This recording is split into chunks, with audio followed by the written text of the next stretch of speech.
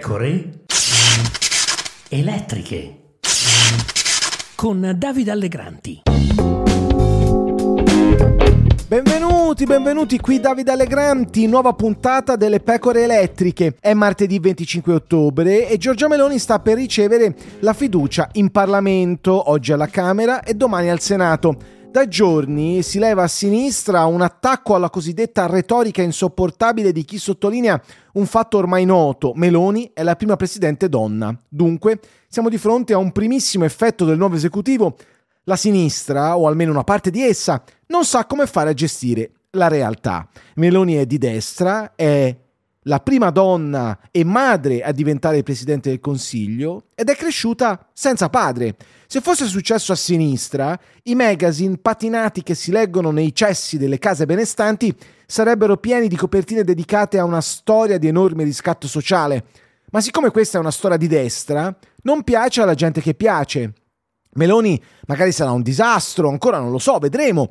Ho già avuto modo di scrivere e dire che più che il fascismo mi preoccupa il filoputinismo dei suoi due alleati, Forza Italia e Lega, e lascia perplessi la nomina di Antonio Tajani a ministro degli esteri, per non parlare del sottogoverno in arrivo. Il resto mi sembrano sciocchezze indotte da pregiudizi e una leggerissima disonestà intellettuale, come se non ci fosse altro di cui occuparsi. La prima donna premier si fa chiamare al maschile, il presidente.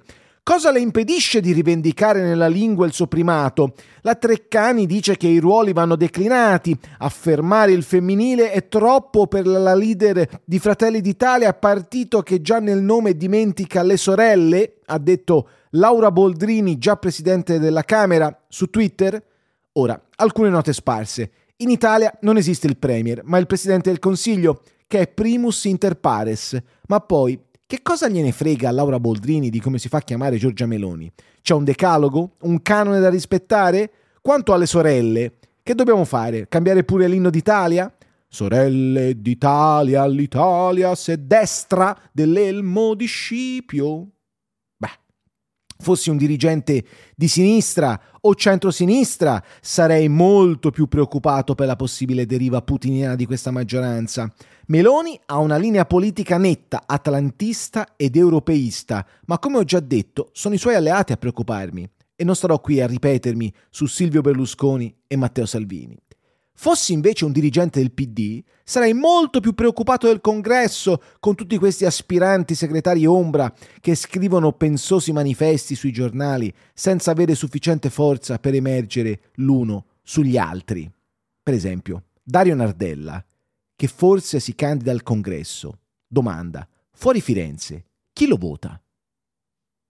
A differenza di altri momenti storici della vita del PD, stavolta non c'è il Matteo Renzi di turno, pronto a lanciare l'assalto al cielo. Non c'è dunque un leader che prevalga sugli altri, sembrano esserci piuttosto dei leader politici di media popolarità pronti a contendersi il PD, partito sul quale incombe lo spettro del contismo per ora nei sondaggi, poi si vedrà.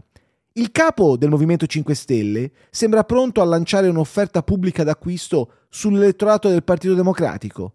Ecco, per la sinistra e per il centro-sinistra non sarebbe meglio occuparsi del caos in casa propria?